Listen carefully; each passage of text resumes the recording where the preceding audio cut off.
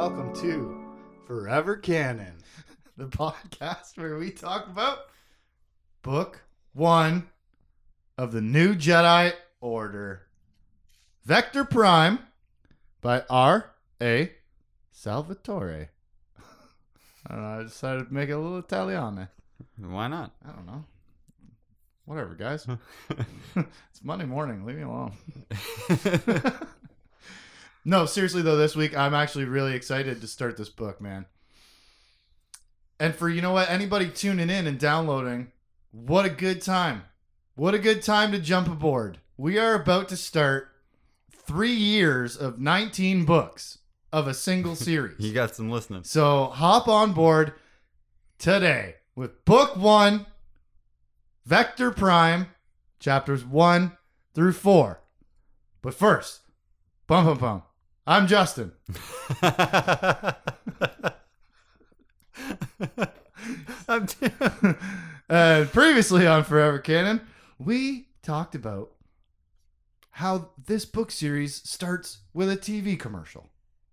And how this book series starts with bringing in a big name, very popular, successful author. We get a ringer, we get a commercial, and then, after going over the covers last week, we open it up this week with chapter 1, and we get something we haven't had in 18 books of covering these expanded universe legends so far. Chapter titles. Yes. Chapter 1, Fraying Fabric. Dun, dun, dun. Oh, ominous. We open the series. We open this new generation of Jedi adventures on Leia Organa Solo. In the shuttle of the Jade Saber with Mara Jade Skywalker and Leia's daughter, Jaina Solo. The Solo Walker Lady Party is in full swing. Mm-hmm. Last time we read about Jaina was it previously on. Today, she is 16. And she is an excellent pilot. Pilot? I'm not good at this. No. She's Mara's apprentice.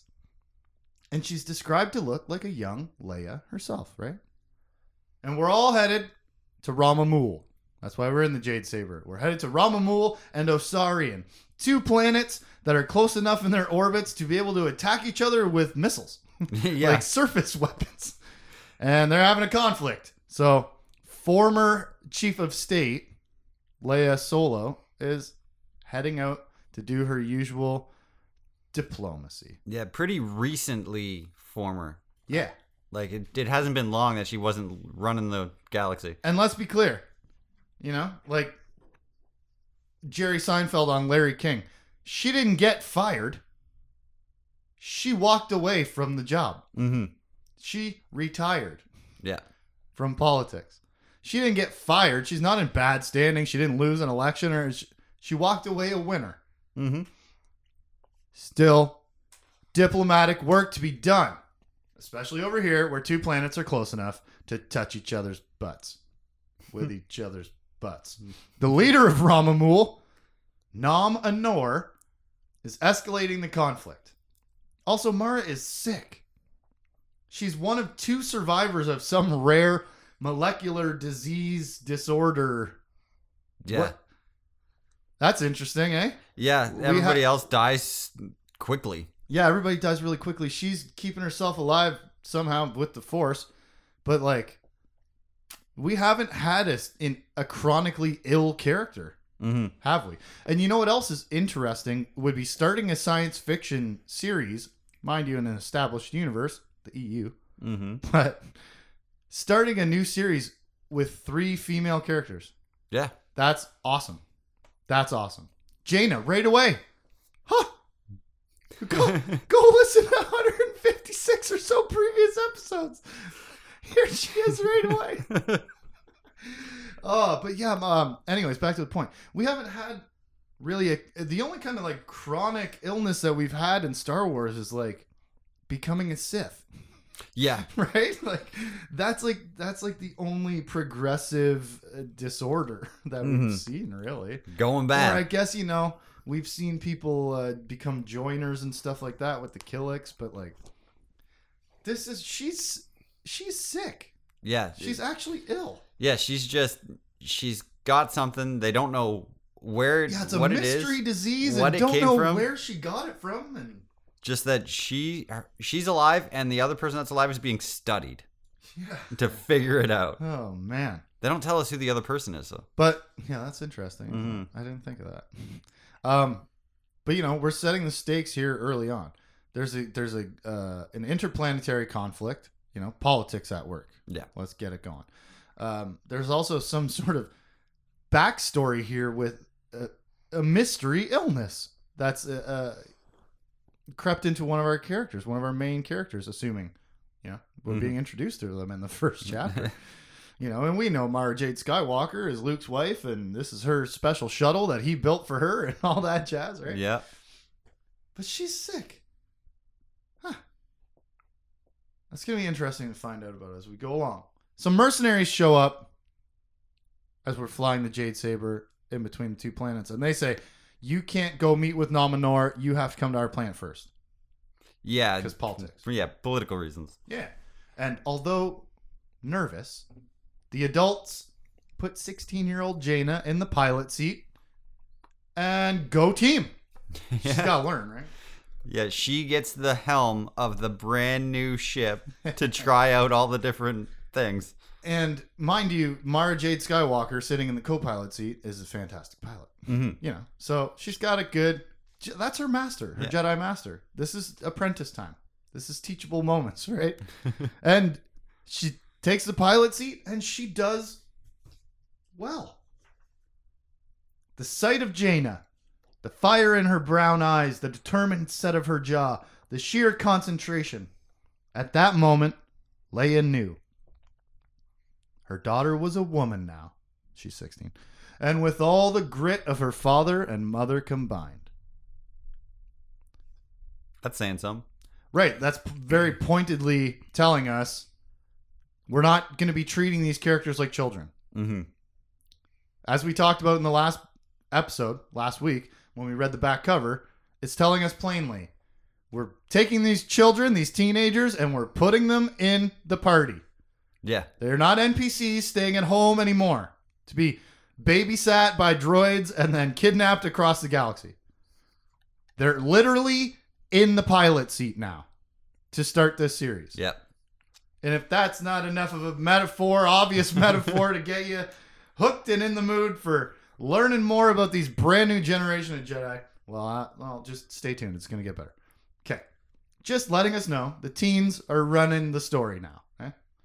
Meanwhile, as Jane is piloting the ship away, in between and away from these mercenaries and, spinning and brake pumping and Yeah. arcing and flipping, 3PO is just crashing around with every maneuver. Being thrown around And all it's over funny, but it's also kind of rude Yeah. to not give this guy magnetic boots by this point.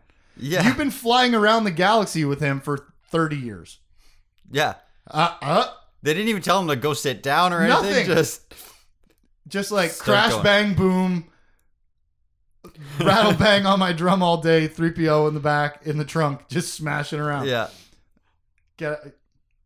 Magnets, right? Magnet boots. Easy enough. He's been tumbling around the galaxy for 30 years. They have laser beams. They could easily find magnets. Like, strap in. I mean, that was some good comic relief to start it off, and setting the tone for the book and the whole series. We're gonna have action. It's gonna be lighthearted, but it's also gonna be moments of intense threat Yeah. in this action, where we might also have a metal droid tumbler in the back of the ship. The mercenaries, in a moment of intensity, fire on Leia's shuttle. Risky, boys and gals. Yeah. That's a risky move. That's the president a week ago. They know who's on the ship, too. Yeah, they know exactly what they're doing. The Solo Walker women, meanwhile, are not worried. Jaina pro dodges, and we're saved by a mystery Jedi. We land on the Mon Cal cruiser, Mediator, and Mara is fainty. The disease was Mara's fight alone, to Mara's thinking, A battle that had forced her to reconsider everything she thought about her life, past, present, and future, and everything she thought about death. She's sick, and it's going to be a big deal. Yeah. Like, we're not just like, oh, she's ill, and then we move on. We're having moments of reflection on it. It's going to be a big deal. Mm-hmm. This mystery illness that's threatening the life of Luke Skywalker's wife. I said those words in the right order, right? You did. Oh, man. Don't usually nail that. But it's going to be a big deal. I don't know. I'm just trying to point out what we're being told, in the opening chapter. Like, Yeah. what's coming? What are we going to be promised? What are we looking for? What are we looking forward to? This illness is going to be a running thread that's going to be a mystery to be solved. This is a little mystery subplot. Right? Mm-hmm. Interesting. It's going to be a big thread. Just saying. We meet our mystery Jedi on the Mon Cal cruiser. His name is Worth Skidder. Skidder with 2 D's, and I don't love this name. Nah. It doesn't come out nicely either. No. It's space names. It's fine. It is what it is. But Worth Skidder is the cocky young blonde Jedi fella who flew in the middle of all Jaina's maneuvers and shot at the mercenaries and shot some of them down. Yeah, I think he destroyed a couple. Yeah. And they were, meanwhile, just like, just dodging in between the raindrops. We're not going to cause any harm. We're just going to get to our destination and ignore these fools. Well, he comes out brash and dash and, I guess, smash and crash. Yeah. Blowing up mercenary ships. And They didn't ask for help. no, they did not, did they? These women did not need to be saved by this man, did they? No. Again, let's make the point. This is the year 2000. This is might as well be Stone Age writing Yeah. as far as equality of genders go in any form. Mm-hmm. We're starting this book with 3 women being saved by a man, and they're like, "Get out of here! You wrecked everything, Yeah. dummy!" Yeah, they get a look at why Leia was so good at what she did, because she stares down this young Jedi, Yeah, and what are you doing? You ruined it all. Yep. We could have come here, no shots fired, we would have gotten our thing accomplished, and now you just pissed off these other people. yeah, Great. She politics his butt off. And he actually looks like he got taught, like he's But like upset. you said, showing off how smart and intimidating and powerful and Mm-hmm. control she is, Let's get to know these characters quickly right in the top of the book. And let's get to know Worth Skidder, a guy who says things like couple O. Mm-hmm. And I was like, no. I don't, what is this guy's accent? Anyway, Leia's mad because this guy just ruined girl party. Cut to C9PO. Yes. What? Yeah, I said it. A droid on Ramamul, hiding from a fanatic cult of machine smashers, yelling perversion, life pretender. Ugh. Yeah, the Red Knights of Life. Ugh. 9PO gets captured and dragged to the Square of Hopeful Redemption. We're getting a lot of high fantasy capital letter names, right? If you want to go back to the last series and hear us Yeah. talk about how fun that is sometimes. The Square of Hopeful Redemption. He's being dragged there by a bunch of machine-hating religious zealots, so fingers crossed. Cut to Solo Walker women talking about Na Minor, the leader of Ramamul, who hates the New Republic and the Jedi. Red flags.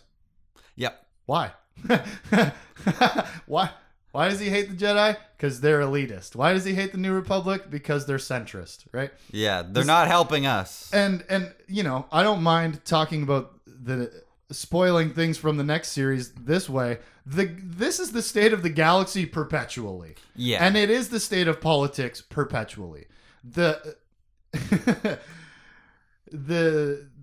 power takes care of the power. And only they tell you it trickles down, but it doesn't. Yeah. And so this is always a rallying point, right? At any time in the history of the world, let alone the history of thousands of worlds in the galaxy of Star Wars. But he hates the government and he hates the magic people. P.S. We find out Luke is considering reestablishing the Jedi Council. Yeah. Whoa. There's no council at the We've moment. met 3 Jedi already. 4, excuse me. Worthless. we've already met 4 Jedi. But now we find out the Jedi are spread thin and sporadically pointed in their own directions across the galaxy. Right? They're all on their own missions. They have no central goal. They have no guidance. Yep. And I wonder, like, what shape is the Jedi Order in right now at the beginning of this series? If you don't have a council, do they have a temple? They definitely have somewhere where they trained everybody. The Academy on Ossus, I guess. Yeah. Or a different place? And I don't remember. The temple would still be on Coruscant. Right. Just either way, not being used. What shape is the Jedi Order in right now? What we get to know is that they're scattered, they're self-focused, and they're almost divided. Mm-hmm. And that's what we see here, where Worth Skitter comes in to save the day, and the rest of the Jedi are like, what the hell, man? Yeah. You ruined the day. We got our first mention of Jacen Solo here. Mm-hmm. I don't know if you know this. If you're just new, if you're tuning in, this one is my favorite. Jacen Solo thinks reestablishing the Jedi Council is a bad idea, Uncle Luke, who's 30 years older than me, and I'm 16. Yep. 16-year-old uncle, not 16-year-old uncle, 16-year-old nephew and old Uncle Luke are at odds. Write that down. Yeah. P.S. Mara met Nominor once before. Oh, God, man. Why is everything coming out all butt-rhymey sing-song, but slap chop to shit? I like that. All right. Okay. Mara met Nominor once, right? And she's like, you know what? Quote, he had nothing to do with the Force, end quote. What does that even mean? Yeah, she couldn't pick him up or read anything in the Force of him. He had nothing to do with the Force, is what she said. Cut to the people of Ramamul. Well, I don't know. Turns out they're slaves to the people of Osarian. Yes. The rich people of Osarian run the mines of Ramamul, where the miners live and work. Yeah, and it used to be a prison usurp, colony. of course, all of the benefits. They reap all the rewards of the mining. Right? As you do, yeah. Slaves across the galaxy. It's going to be a standard in Star Wars, as it always has been. And so, people are going to fight. There's tension. There's always going to be tension in the galaxy when you have people, in control of other people. But Ramamul, slavery is bad. Check out our previous episodes. When we're here, we meet Nominor. We get into his head slightly. Yeah. He's a bad guy with superiors. And then 9PO gets tossed in a pit of droids. And everything in the pit is stoned to death by the humans of Nominor's religious cult of zealot terrorists. Yeah, and they're stoning these droids for hours. Because they're machines and they don't simply die. Yeah. Easily, I guess. Takes a lot of damage, apparently. Takes a lot of work to smash a pit full of 9POs. But this is a big first chapter. Mm-hmm. You also get into Nominor's head where he doesn't care about the planet, the inhabitants, their cause. Yeah, he is just up to no good for his own purposes, manipulating everything and everyone. The only thing he cares about in this whole thing is he's loving the chaos it causes. Good word. But what this, I've been listening to writers talk about writing stuff lately. And so a question that I have to ask myself after the first chapter is, what are we being promised for the book and this series? What is the first chapter telling us that we have to look forward to? Things like Jaina and Jacen, Solo twins stepping into the spotlight. Mm-hmm. Jaina's already been an amazing pilot, and Jacen gets introduced third hand as a detractor to the strongest wizard in the world. Yeah. That's going to be interesting. Speaking of, Luke versus Jacen. We've already set them up with an antagonistic relationship. Yeah. Politics. Galaxy divided, as always. There's war. There's kids taking over. I already said that. Mara is sick. There's a mystery. There's Nominor is a mystery. There's a bad guy, spinning things in the background up to no good. Some sort of unknown nefarious deeds. Yeah. For what purpose? I don't know. There's a lot going on in this first chapter, eh? Yeah, it's setting us up for a lot of different threads to follow and to pay And attention let me to. stop you right there, threads, and ask you, what is the fraying fabric from the chapter title? Is it the New Republic, obviously, right? You can see spreading and fraying and that chaos that Nominor is stirring up. But what about also the humanity? Yeah. Like, if we look at the people of Ramamul, they're being stripped of their humanity by their oppressors and by the dude who's claiming to free them. They're being turned into monsters. Yeah. They're being turned into just violent Like just terrorists. a mob of hatred. Yeah, right. There's no conscientious decision making happening here. It's like they're losing their humanity and becoming something alien. Fraying fabric. Chapter 2. Intergalactic Eyes. We meet Danny Quee. Don't love that last name. I pronounce it as key myself. Okay. I never have, and so thus I can't. But,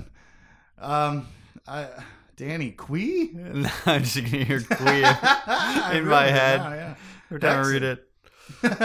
We meet Danny Quee on the outer rim planet of Belkadan. Or Belkaden. I don't know. Listen, guys, just call it whatever you want. Doesn't matter. The Yeah. story is fun. Okay. People's names and places' names isn't what's important. Unless you're trying to talk about it. But Danny Quee on the outer rim planet of Belkadan in a science facility, and she is a science boss searching for life beyond the known galaxy. What could beyond? Nope. What could be beyond the edge of our galaxy? It's a struggle today, right? Yeah. What else could be out there? Interesting. Noted. She's a small, curly, blonde-haired, green-eyed, 21-year-old scientist at a dangerous outpost on the galaxy's edge. And she's in charge, basically. She sure is, of Exgal 4. And it's boring here. Yeah, she used to be really excited about the discovery, and now she's just kind of going through the motions every day. They're at like a SETI operation. They're searching for extragalactic signals. Yeah. Right? They're just a bunch of telescopes pointed out, radio telescopes pointed out at the edge of the galaxy going, wonder if we'll ever hear anything ever. Yeah. I wonder. Noted. Because, what is this book telling us? Why are we going to a place where we're searching for life beyond the edge of our galaxy? Ask yourself that question. It's boring here at Exgal 4. And we cut to Yeoman Carr studying Danny Quee. And just, who is this Yeoman Carr? Well, allow me to read from the book. Yeoman Carr's people, the Yuuzhan Vong, resembled humans in form. Uh-oh. Though they were on average a dozen or so centimeters taller and quite a bit heavier and had less hair on their heads, both face and scalp. Their ways were hardly similar. Even if Yeoman Carr might admit that Danny was somewhat attractive physically, though how could she be with not a single scar or tattoo to mark her rise toward godhood? Those tenet differences, attitude differences, made him consider any union with her with disgust. He was Yuuzhan Vong, not human, and a Yuuzhan Vong warrior. How ironic, then, that the pitiful humans thought him one of them. What? Yeah. There is a secret alien posing as a human at the facility on the edge of the galaxy searching for signals from beyond the edge of the galaxy. Yeah. There is an alien in disguise, a Yuuzhan Vong, who thinks humans a sec. Yeah. Because they don't scar and tattoo themselves to become gods. Yeah, he's a warrior on a scientific outpost. He is a spy. Yes. He is a hidden spy. And this is about the most exciting chapter 2 I've probably ever read. Because I've heard the words Yuuzhan Vong before. You know what? Go back and listen. We've said it a lot. Yep. I didn't know we were poking heads up out of the sand in chapter 2. Yeah. Oh my God. And then the description of just, okay, he is very judgmental. Mm-hmm. And he ascribes to trying to attain a godlyhood. Yeah. And he's a warrior. These are that's just some basic facts about this alien. Brand new alien. Okay, mind you, Star Wars is full of aliens. Mm-hmm.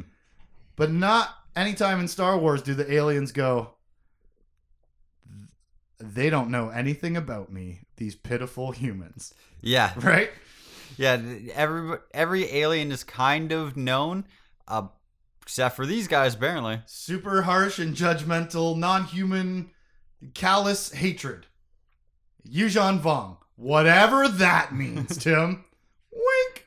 The other scientists get high and play space chess. Yeah, because there's a Twi'lek around. She's got some rill. Yep. Let's have fun, guys. It's so boring here. Let's spice it up. Yeah. That's what you say on CSI XGAL 4 when you find these the overdosed drug addict corpses the next day. Mind you, recreational use. Okay, I didn't mean to call them drug addicts, but anyways, it just was so funny that they're out here. Mm-hmm. They're doing pretty serious work. If it were to ever come up. Yeah. It never has, and so it's so boring here that we're like, let's get high and play chess. The monitors will beep at us if something comes up. It's fine. It'll be fine.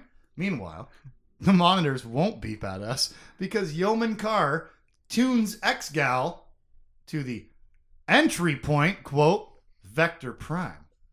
Oh, I get it. Mm-hmm. It's the title. Yep. Yeah, right. He's the only one sitting there working, and he takes over the station. And he's like, I'm gonna just turn the sensors over to where I know the entry point, quote, to be. He calls it Vector Prime. Entry point for what? Well, the entry point pings. Yeah. And Yeoman Carr, the only one there to hear the ping. Because he turned all the volume down and stuff, right? Yeah. He pointed all the other. He just was like, "I'm the only one here, and I know what's gonna happen." So Yeah. turn down. He's just looking at his screen by himself, waiting, and as soon as it does, Vector Prime pings, and he gets excited. Quote: "After all the years of preparation, what's happening?" Yeah. So we have secret alien. Go ahead. We have aliens here for years hating humans and spying on them. At least one. That's all we know. Yeah, we know. Here on the edge of the galaxy is Yeoman Carr. Waiting for Danny more. Quee's all right, but she don't got enough scars for me. Yeah. He respects her because but she. We have an alien hidden amongst the known species of the universe, galaxy, excuse me, and all these years of preparation. And Vector Prime is pinging, and he makes sure no one else will see the ping from outside the galaxy. Mm-hmm. Yep, the signal is coming from outside the galaxy, not in the house. Yeah, it's not Scream or Scary Movie. You're not getting a phone call from inside the house. It's long distance. Yeah, and he points as soon as it pings. He points all the satellites goes, in the other direction. Whoop, turn all the cameras away from the door, right? And he takes off running. Yeah. To remove his human disguise.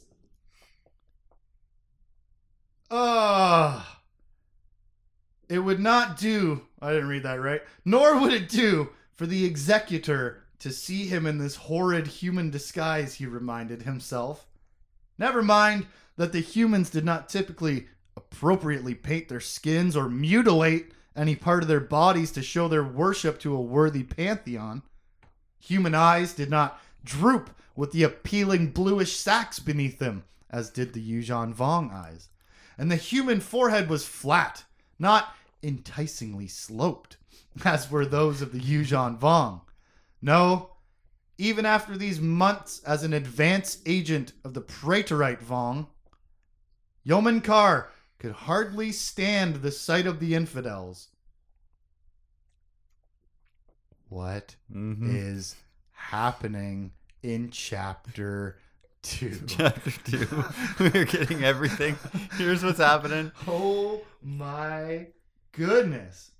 So that's what Yuuzhan Vong look like. Slanted foreheads, about a foot taller than your average human.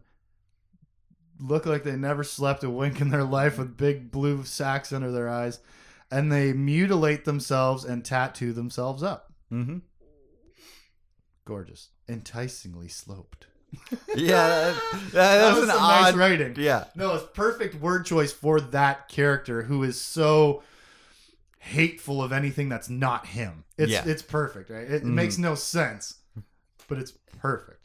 Meanwhile, I can't believe what is happening in Chapter 2. An advance agent? Mm-hmm. He calls the humans infidels. Yeah. So we're definitely hitting a certain note from the 90s and 2000s. Yes. That might be a note that we're slinging at the Middle East. Could be. Right? Because we're obviously drawing inspiration from whatever, I can't even think of the word. Oh, religious extremist groups. Mm-hmm. And boy, does the word infidel come up a lot in real life after this book. Yeah. Yikes. Anyways, what is a Praetorite Vong? What is a Yuuzhan Vong? What is an advance agent for what? Entry point for what? Tim, I think we've found our, quote, new threat from beyond the farthest reaches of the Outer Rim. Yeah. As it says on the back of the book. Yeoman Carr goes and takes off his human disguise. Prepares to. And it's time for all kinds of Yuuzhan Vong weirdness. Yep. It's not weird enough to listen to this guy talk. He's got to remove his human disguise, which is called a Ooglith Masker, which is some sort of living organism that tentacles itself into your skin and changes your appearance. Mm-hmm. It covers your body head to toe like a gel, except it's full of stinging, piercing nettles that embed themselves into your body. Because we love pain. Yeah. If we are a Yuuzhan Vong, turns out we love the pain. Because we also love to scar our face up and cut our lips, cut off our nose. Yeah, he's done all sorts of stuff. Tattoo themselves because, it's not badass enough to cut your ear off or something. We got to also decorate our skin with images of godliness. There's a thing called Villips. Everything they have is living technology. Everything he has. Mm. The disguise he puts on is a living thing. He has a thing in his ear that allows him to understand basic human English. I should, to plebeians. He has the Villips, which are two membranous sacs that when you stroke them, they wake up and turn inside out and form the shape of a person who owns the other eyeball across whatever distance. They're like paired up to each other. And you just gotta touch it. They're like quantum paired eyeball transformers. Yeah, they're weird. When I think of them, I picture like a Ditto. That's kind of what I picture. I can't really think of the exact way to describe it. I guess like a hand-sized peeled grape. Okay. That's like the texture of it. Yeah. And then it can invert itself and become morph whatever. But it yeah. still is that like cellulose wet texture. Ugh. Yeah, no, it's not good. So what do these Villips do, Tim? Well, they allow Yeoman Carr to call his boss. Mm-hmm. He's very excited / nervous. Mm-hmm. He calls the executor, right? And he says he's almost ready, and he kisses a statue. A statue of Yunyamka, the noted god of war. Noted. Yep. He is a warrior. He is here undercover, and he is revealing himself and praying to the god of war of his people. And so, as the buckle advanced up. scout Yeah. of Yep. whatever. It's time, he says. He takes off running in a loincloth Yep. to start sabotaging the station. He loosens some screws up a pole, and then he bites through some cables. And he loves the electric pain. Yeah, he's getting shocked and cut. And I'm guessing he bites through it to make it look like an animal did it. I would think so. Or also he's just savage. Yeah. Both. Yeah. Right? Because he's definitely He's got a thoughtful knife. and manipulative. He's got a knife. He could just... Yeah. But- But he also wanted the pain. Yeah. So it all works together for him, right? I guess. He comes across a beetle. He finds a beetle that he brought here to the planet with him. And he's like, good job, little fella. I can't believe you're all the way over here already. What? And then he puts his Ooglith masker back on. Which puts all those like probes back in his body, and he's loving that too. Exquisite, shuddering pain. These people are freaky. They're into some weird What stuff. is this guy? He lets a worm crawl in his ear that teaches him English. Like I said before, I think it's a Tizo worm. All this living tech Mhm. is super awesome. Yeah. They're all functioning, living creatures, but they're used as technology, as a concept in a book, like as an idea to write about. That is freaking awesome. Yeah. That is awesome. Our technology is alive. And we use it to serve whatever purpose, but that is so cool. It's also all disgusting. Yeah. These Yuuzhan Vong are meant to repel us. They're meant to be repulsive. That's a Yes. better phrasing of the word. They are Repellent is the disgusting. word, too. Yeah. Yeah. They are so gross. Cuts himself to shreds. The tattoos or whatever, fine. That's probably a 1990s attitude. Come to think of it, right? But, you know, the stinging, piercer stabbers of the other thing, and he sticks a thing in his ear, it eats his way into his brain and tells him English. The eyeball petting, stroking them to get them to wake up, and then, oh my, it's all disgusting. It's all gross and like fantastic. Yeah. I'm excited. So he does all that sabotaging. He puts his disguise back on, and he heads back with the team. They've seen the signal by this point and are very excited about what can only be an asteroid. Yeah, because they're not getting any mechanical read off of it. Yeah. There's There's not no, a like- ship or nothing. Yeah, there's no exhaust. There's Mhm. no heat signature, I guess. There's no electronic field, magnetic signals. Yeah. Just, it can only be an asteroid. And they go into But conversations about It's it. an extragalactic asteroid. So that's awesome anyways. Yeah. Even if it is only an asteroid, maybe it could have came from our galaxy and then got sucked back in, right? Maybe it got It ejected and then rebounded. gravity of the universe, of the galaxy. Sorry, wrong. Yeah, level. because there's some like Well- like galactic turbulence on the edge of the galaxy that stops things from coming in and out. Yeah, which is true. That's Yeah. science. That's real life science in our own solar system and galaxy as well. But even if it went out and came back in, it still went out there. Mm-hmm. And what is out there? It It could've- can only be an asteroid. It could have picked something up from out there. Who knows? Let's go get it. Nah, God. Yeoman Carr speaks up and he tricks everyone into spending a lot more time studying the signal and the asteroid before announcing it to the rest of the galaxy. And it makes sense. Mm-hmm.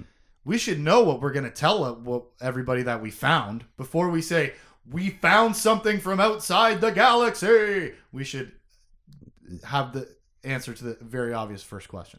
Yeah. What? Yeah. Don't know. But it's extragalactic. Isn't that cool enough? Right. So he tricks everybody into taking their time. And we find out his boss has a name.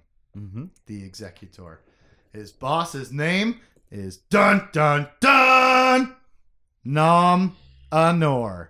In case you didn't click those two Lego pieces together from chapter 1 and 2, this fanatical psychopath on the other side of the galaxy, Tim. Yeah, that's hating technology over there. That's the scariest, like, insidious part of this. Yeah. There's one in this station on the edge of the galaxy. That's scary enough. Mm-hmm. He calls his boss. Assuming his when we're going through that scene, I'm assuming his boss is that signal. Yeah. Not already somewhere else halfway inside the galaxy. Mm-hmm. What does that mean? And that's also been here long enough to start an uprising. Thank you. Yes, exactly what I was going to say next. He's been in here. This guy says years, right? Mm-hmm. Yeoman Carr tells us years of preparing. He's been here long enough to amass power to run a planet and start an uprising. Who's met Mara Jade. And change all of their values. Yeah. Why do they hate droids on that planet all of a sudden? Is it technology of the oppressor or something? Like, we can't afford that? I don't know. Anyways, his boss is Nom Anor. And man, this chapter is a beautiful first look and feel for the Yuuzhan Vong. They are creepy. They are gross. They are pain-loving invaders. They're already here. Mm-hmm. And so, to bring it back to the chapter title, Intergalactic Eyes. Intergalactic Eyes. Yeah. I mean, they're coming from another galaxy. Someone, something, a force of some sort that has been preparing to come. Yep. They're coming. They're coming, and they got people here. And also, apparently, they've been watching for a long time with their intergalactic eyes. It sounds like a Hall & Oates song almost. Intergalactic eyes, they're watching you. Oh, that's because what's that? That's actually something eyes, right? Private eyes. Okay, no. I thought I was substituting two words there, and I was like, what is he saying watching you for? They're watching you. Anyways, Hall & Oates is awesome, you guys. Intergalactic eyes. Also, X-Gal 4. Mm-hmm. They are also intergalactic eyes. They are our galaxy's eyes looking outward. Yeah. Past the edge of our galaxy. And the Villips, which I assumed were, communicating intergalactically, planetary. Also, Beastie Boys rock. That song Intergalactic is so good. I don't know if these people are good people, right? But the music is fun.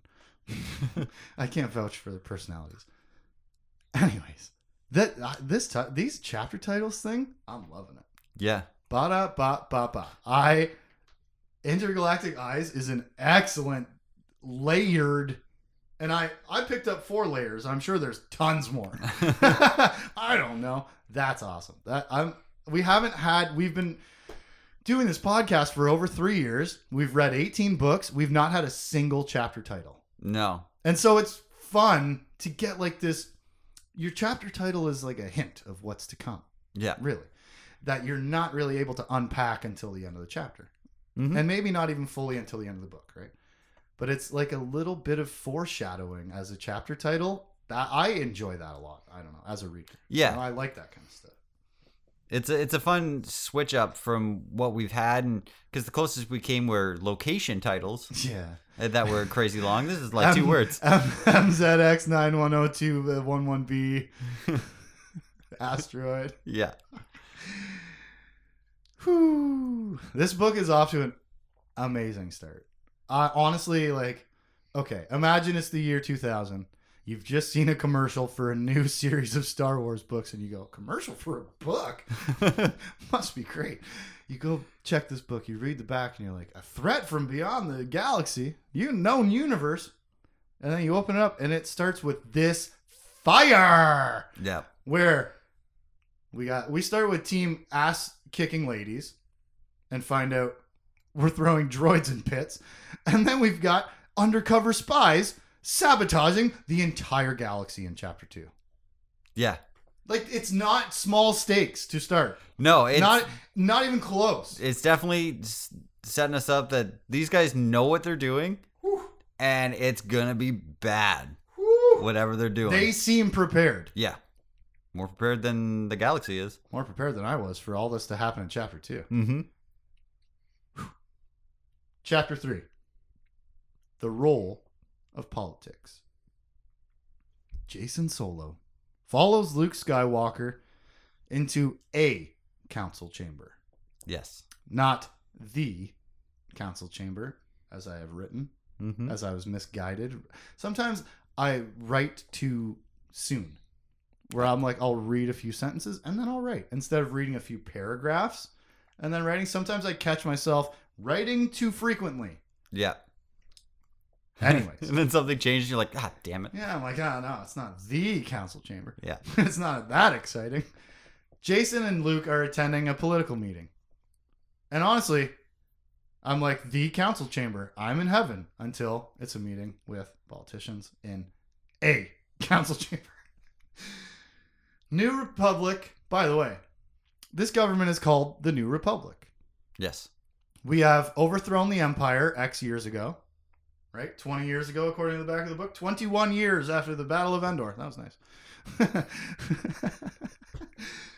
We're living in the New Republic, and things are still strained. We haven't fully, not indoctrinated, enveloped, I guess. Depending on it, if you're Nominor, sure, right? That's the way you look at it and spin it. But we haven't fully Like included it. gathered everybody. all of the people of the galaxy into one governing system. Mm-hmm. And the New Republic in this meeting consists of Chief of State Borsk Failya, which you can tell he's a Bothan because he's got an apostrophe in his last name. Borsk Failya, who his last name is Failya. Yes, it is. So as a politician goes, a little foreshadowing, maybe, I don't know. His last name's Failya. Yeah, it's a. That's at least how I pronounce it. Faye, right? Apostrophe Fey, Faye, apostrophe Lya. Yeah. Yeah. Very hard to say, just that syllable. Yeah. Yeah. Well, yeah. Yeah. Yeah. Like gnocchi, right? A GLI sound in Italian, very difficult.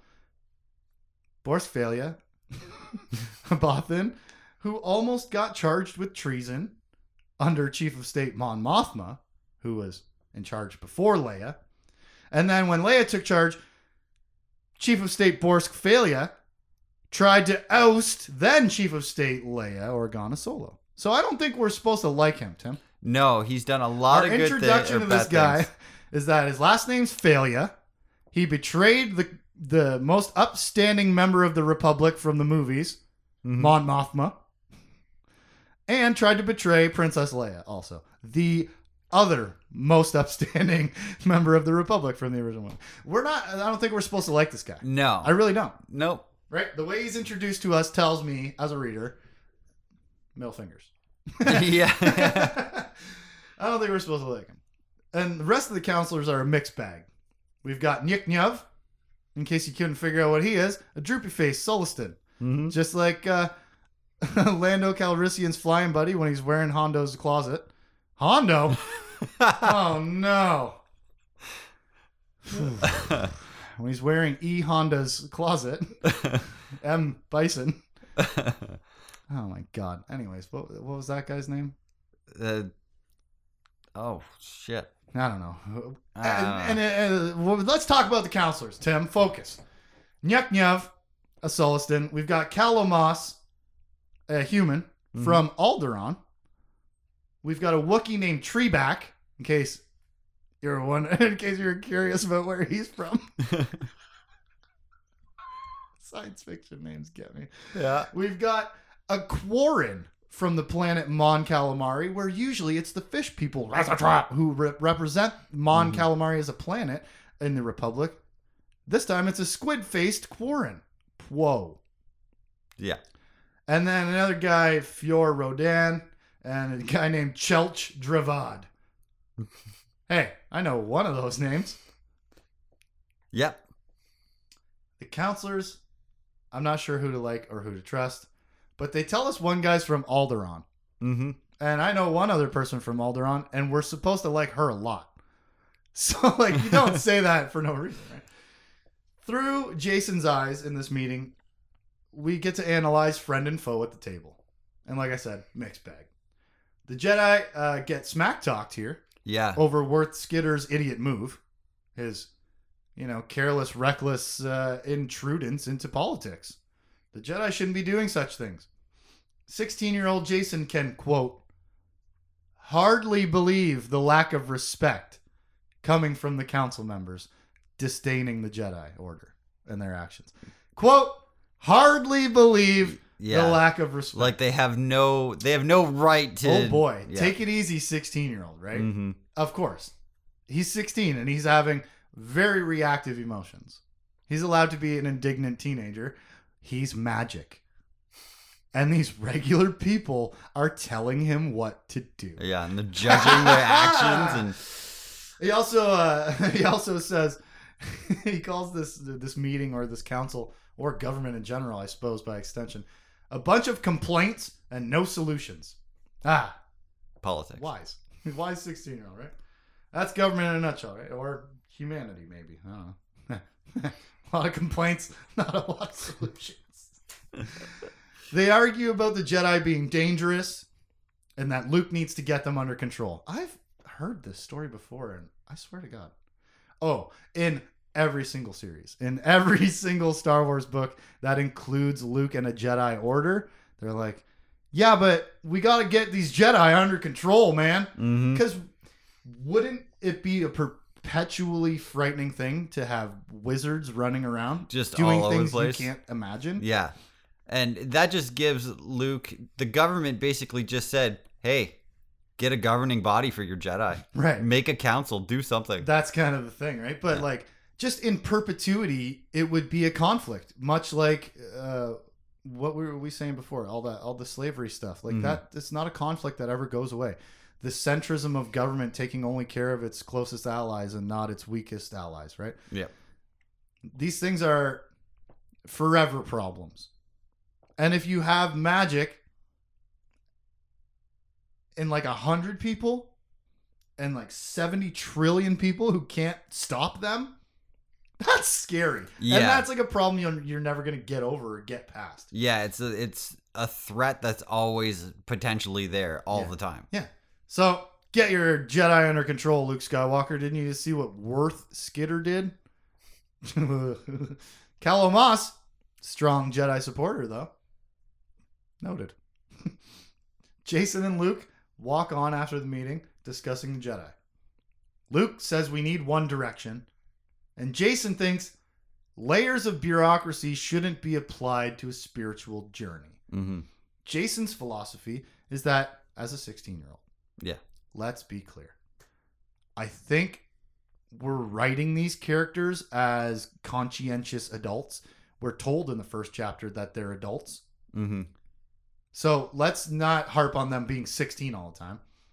Because I guess you can call 16-year-olds adults if you live in space magic world. Yeah. In real life, no.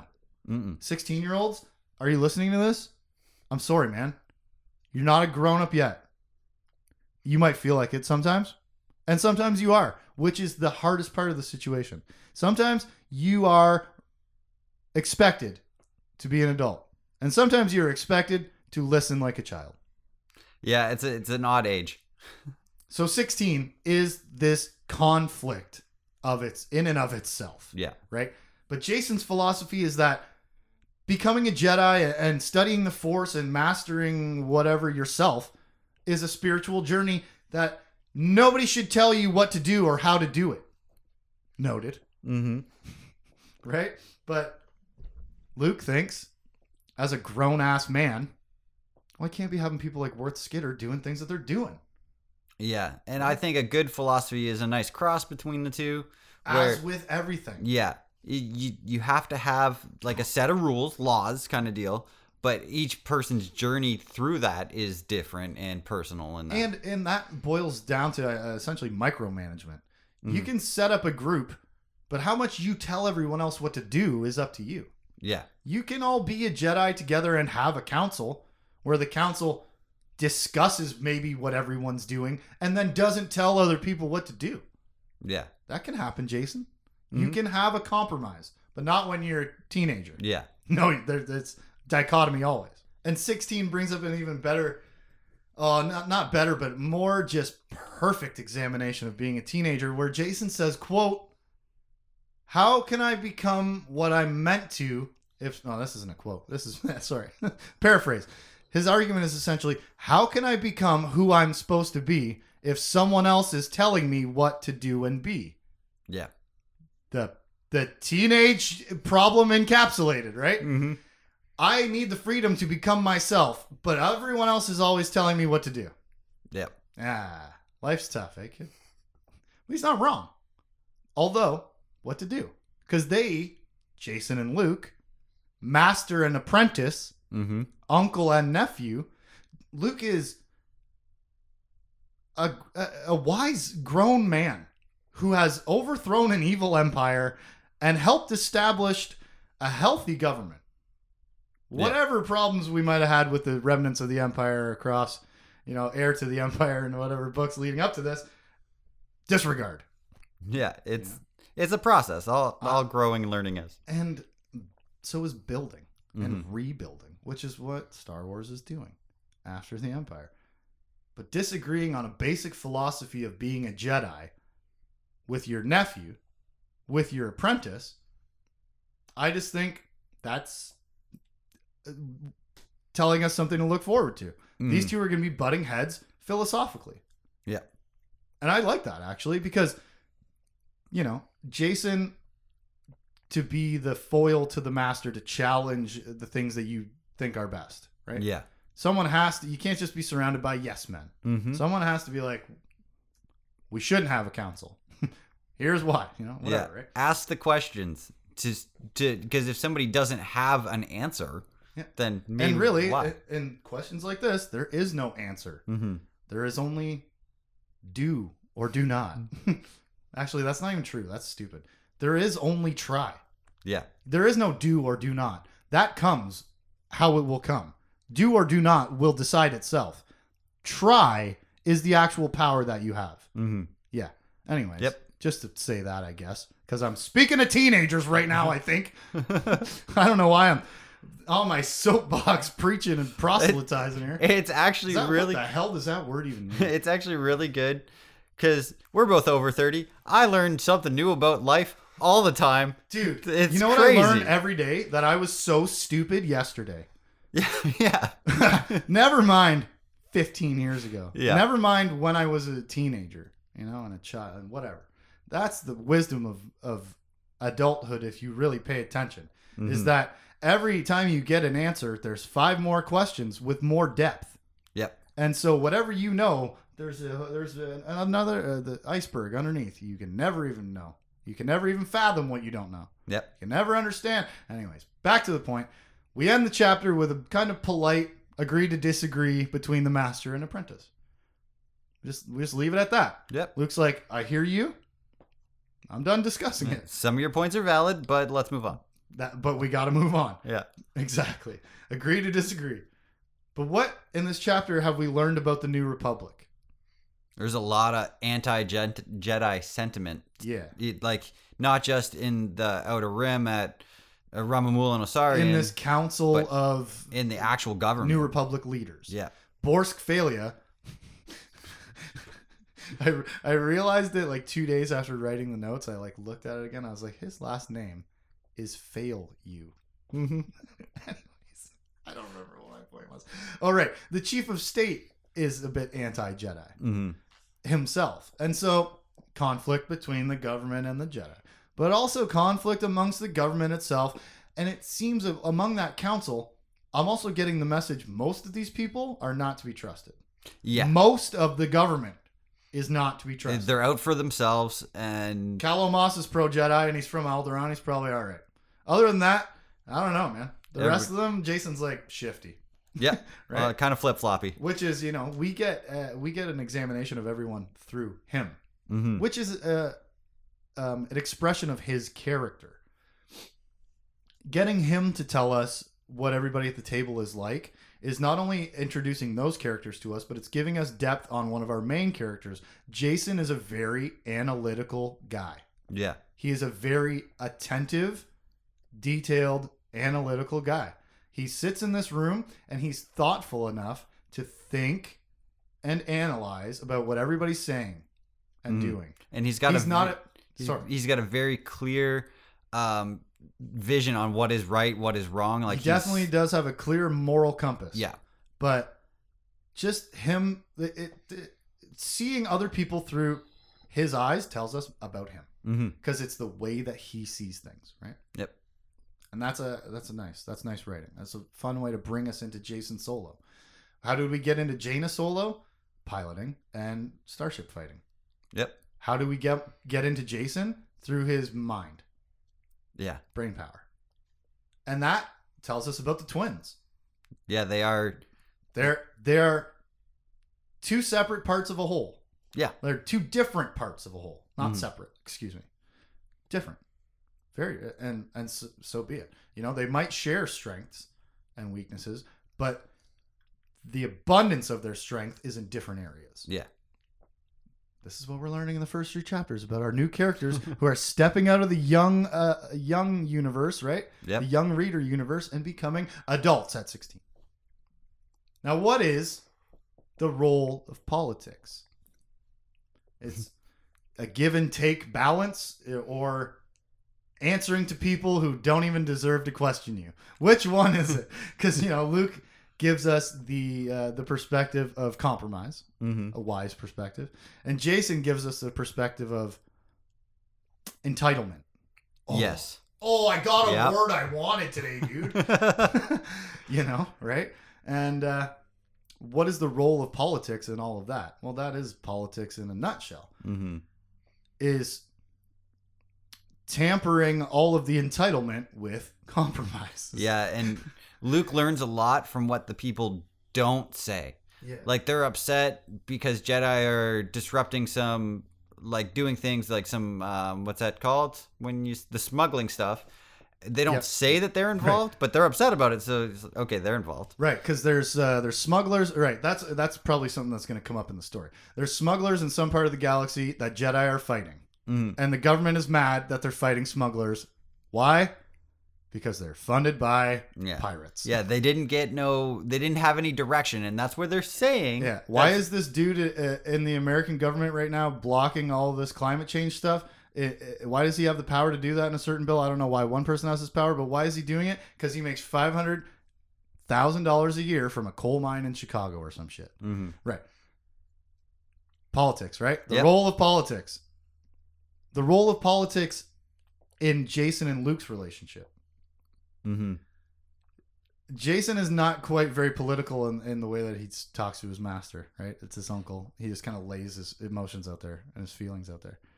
Luke, meanwhile, playing the role of politics, is a more balanced, even receptor.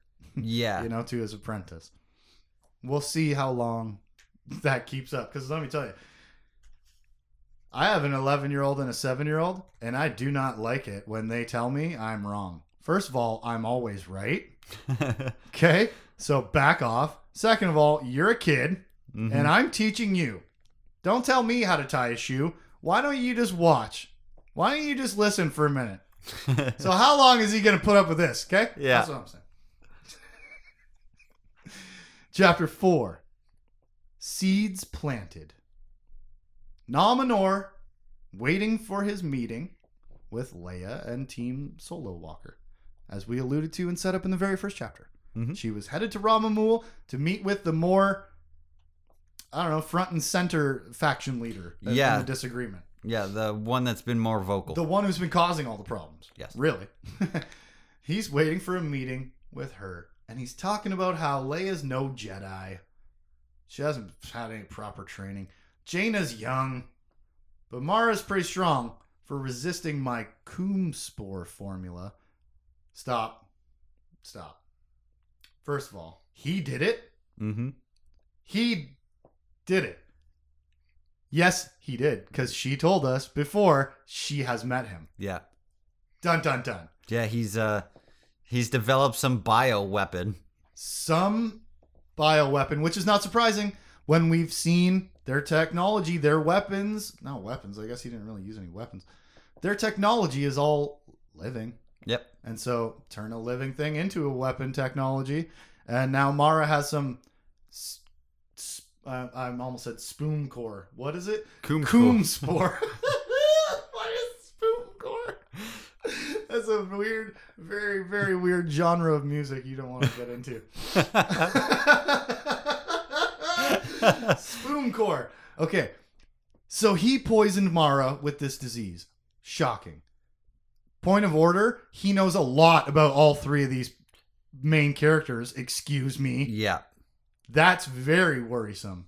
That's troubling because the bad guy knows a lot more about what's going on. Our good guys don't even know anything's wrong yet. Mm-hmm. And he knows a lot more than they do and a lot about them. Yeah. And has influenced them directly already. And he especially, the knowing about Mara and Leia, okay, they're central figures. Knowing about the 16-year-old, Yeah, for real. that is the craziest part of it. Yeah. How is there even public information on Yeah, that? she's just a trainee. She's not or maybe a big that's deal. just, dismissiveness. Could be. Right. And it is. Sorry. It's not maybe. Yeah. Him going, Leia's no Jedi. Disregard her. Disregard Jaina. Mara's probably a little strong because she should totally be dead, but I'm going to smoke these fools.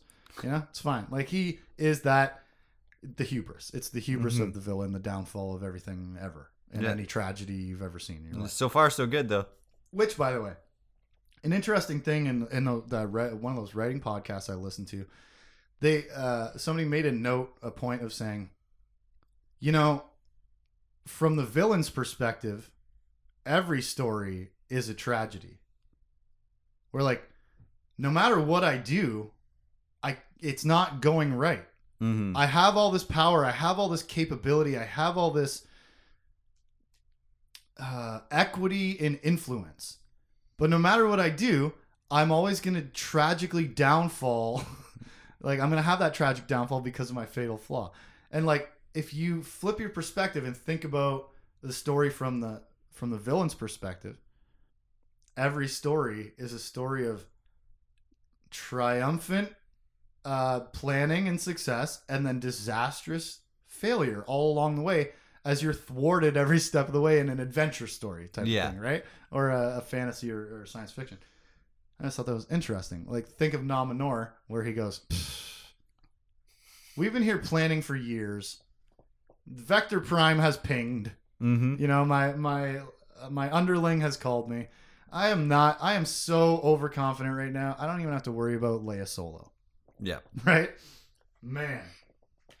Oh, also he burned out his own eye and replaced it with a goo-spitting monster. I wonder if that'll come up. Yeah, he poked it out with a hot end of a stick. Because it's exquisite pain, and we love it.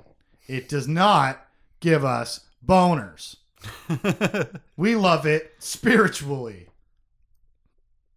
Wink. Hey, okay, Nominor is meeting with the Solo Walker women. Why? To find some way to simply kill them. Yeah. Learn about them and get rid of them. Kill them. And all the super creature Jedi. He calls the Jedi super creatures. Yes. Which, how interesting is that? From an extragalactic perspective, you see trillions of regular people and this super creature that can do unbelievable things while you've been studying for your invasion. And he's like, I'm going to make a spoon core, wink, and I'm going to kill all the super creatures so that our invasion is that much easier. And he's like, you know what we'll do? We'll simply walk into Mordor. Yeah. I'm going to have them come in here. I'm just going to kill them. It's going to be fine. He sure knows a lot about these VIPs, though, eh? Yeah. Bad guy. He knows enough about them to slightly dress up like Darth Vader for the meeting with Leia. Mm-hmm. Just to put her on the off foot, right? He's Put got the her breathing mask, the cape. off balance on the wrong foot. And when they show up, he starts lecturing Leia about the hypocritical New Republic aristocracy. That money never trickles down, does it? He ain't quite wrong. Then he growls at 3PO. Yeah. We're being told that these people are wild savages, in addition to being cold, calculated conquerors. Yeah. Whoa, I got a nice alliteration there Mhm. accidentally. I don't know why I love alliteration so much, but I do. It's great. Wild, savage, beast warriors. The guy bites power cables with his teeth, right? Mm. Poke your eye out with a thing. Growl at a droid. Growl. Like that's the animalistic personification, I guess. The animalistication. I don't know what the hell literary term you would put to The to animalistic animalizing humans. The animalistic nature of this species just They're a threat to be reckoned with, and oh my god, they know a lot and they act weird. He hates droids. He wonders if the Yamask have set up the controlling base. And I'm like, what does that mean? I don't know. We cut to the Jade Saber taking off after the meeting, but witnessing the droid pit on the way out. Mm-hmm. 3PO is quite shocked. Yeah. Rightfully so. And all three... And everyone hates they just Nominor. take off. They're flying over that. They're still like sparking. Some of them are still like writhing around. They like just... ground control, like air control. You can't go there. You can't fly there. And then like, see you. Yeah. Cut to Luke and Jason. They find Han and Chewie working on repairs to the Falcon. As you do. Because when it's you're the Falcon. Han and Chewie. Because she's always falling apart some way or another. This time, it's 15-year-old Anakin Solo's fault. Yep. Flying a little too hard on your way into Coruscant's atmosphere. And knocked a piston loose or something. He's not quite Jaina, is he? No, he was flying it like a land speeder, not like a 90-year-old space freighter. Yep. And it's chaos. Them repairing the ship is all three of them shouting and yelling and growling at each other, right? Howling at each other and stuff. And just the stoic Luke and Jason standing by, watching the chaos. Yeah, watching and kind of laughing at it. The chaos of Han and Chewie and Anakin trying to fix the Falcon is a nice character intro for the three of them. Mechanics and pilots, right? Mm-hmm. And I forgot that I love Anakin Skywalker. False. Also true. I love Anakin Solo so much. Him, just, he's just whatever. The repartee, the back and forth between him and Chewie, like they're obviously best friends. Chewie's been there forever, right? It's Uncle Chewie. It's surrogate father Chewie. He's always been there. Yeah, Dad's not around. Go to Chewie. And we're setting up this family dynamic where, Luke and Jason are just standing by watching everybody go bonkers together and get mad at each other and fix things. And it's just a nice introduction to the three mechanics. Mm-hmm. And then we cut to Anakin calls the Falcon a stupid ship. And Chewie goes Scott Holland on him. Yep. And they bond. Yeah. Teenagers. Grabs it's him. the way it goes with teenagers sometimes. Grabs him, holds him up in the air, and threatens to break his lightsaber. Scared the shit out of Douglas. Right? Yeah. He's like, I'll snap your lightsaber in half, you mouthy little boy. Don't you ever talk about my ship again. Yeah. You love this lightsaber? You think you love this lightsaber? Imagine how much I love this ship that I've lived in for 50 years. Mm-hmm. Call it a stupid ship. And so on. Great scene. But immediately I was like, oh yeah, I've been there. Yeah. Yeah. Oh, did you step out of line and got choked out? Cut to Han and Luke discussing politics. How the New Republic is so troubled. Name dropping Lando. Mm-hmm. While discussing the Jedi versus pirate smuggler action out on the other side of the Outer Rim or wherever the hell that is. And Lando has apparently out there a TIE fighter asteroid bumper car raceway. Yep. If I could succinctly sum it up. It's pretty. He put good deflector shields on them, and they race through asteroids. What is it? Luke thinks it's like a training program for smugglers. Yeah, and it is, right? Yeah, absolutely. Of course it is. It's like, it's excellent training and an excellent actually sort of parallel foreshadow to what's happening with the Jedi. Mm-hmm. And that's how Luke perceives that, right? Oh, because that's what's on his mind. Oh, you're actually training a new generation. That's what you're doing with this. Oh, that's from Luke's perspective, right? Yeah. That's interesting. Just as a little note. But apparently this place is so cool that we're going to take a full-on family vacation there. Yeah, we're all gonna go meet there because We're all going to go meet up there because we got to at least see what's up with the Jedi. Lando's still in that smuggler ring. He's He'll going to have have information for us because Yep. Lando's always got information when we go see him and nothing ever goes wrong. And he definitely never betrays us and sells us out to the baddest guy in the galaxy. Why would he do that? He's our friend. So we're going to take a family vacation out to wherever the hell it was. And just as Anakin and Chewie get the Falcon back running, almost. There's a little bit of, this one didn't fire, and then, it did fire. Yep. Somebody bonks their head or something, or I don't remember. And smoke comes pouring out. Oh, yes, that's great. Mm-hmm. Perfect ending scene for the chapter. A happy little family trip we have to look forward to. We'll have Uncle Lando's amusement park cottage of information. I don't know. Yeah. My God. Wherever it is. But this scene of just the Falcon being a disaster, the Solos being a disaster, like a hot mess type of disaster. Mm-hmm. Not like they're all having a bad time. They're just a chaotic crew. Yeah. And Anakin Skywalker, oh my God, I'm going to do that so much. Mm-hmm. Anakin Solo is funny. He is so funny, dude. Yep.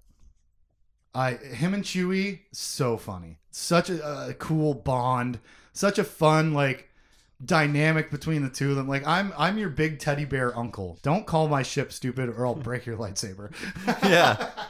Put the 15-year-old where he belongs. But what are the seeds planted? Number one, spoon cores, coom spores. Yeah, right? literal seeds. Literal planting seeds of disease. Mm-hmm. And then he also plants some seeds of discord and chaos with the group, with the Solo Walker ladies. Jesus, big Walker dog also. Where, they think they're coming in for a respectable meeting and he just puts them all in their place. Yeah. What about the backside of the scene? What seeds were planted in the Falcon scene in this chapter, right? The backside of the chapter, not scene, I mean. What seeds were planted? Luke and Jason watching the chaos on the Falcon. Luke and Jason being stoic they're on the same team over here. Mm-hmm. Anakin's over there on Team Falcon.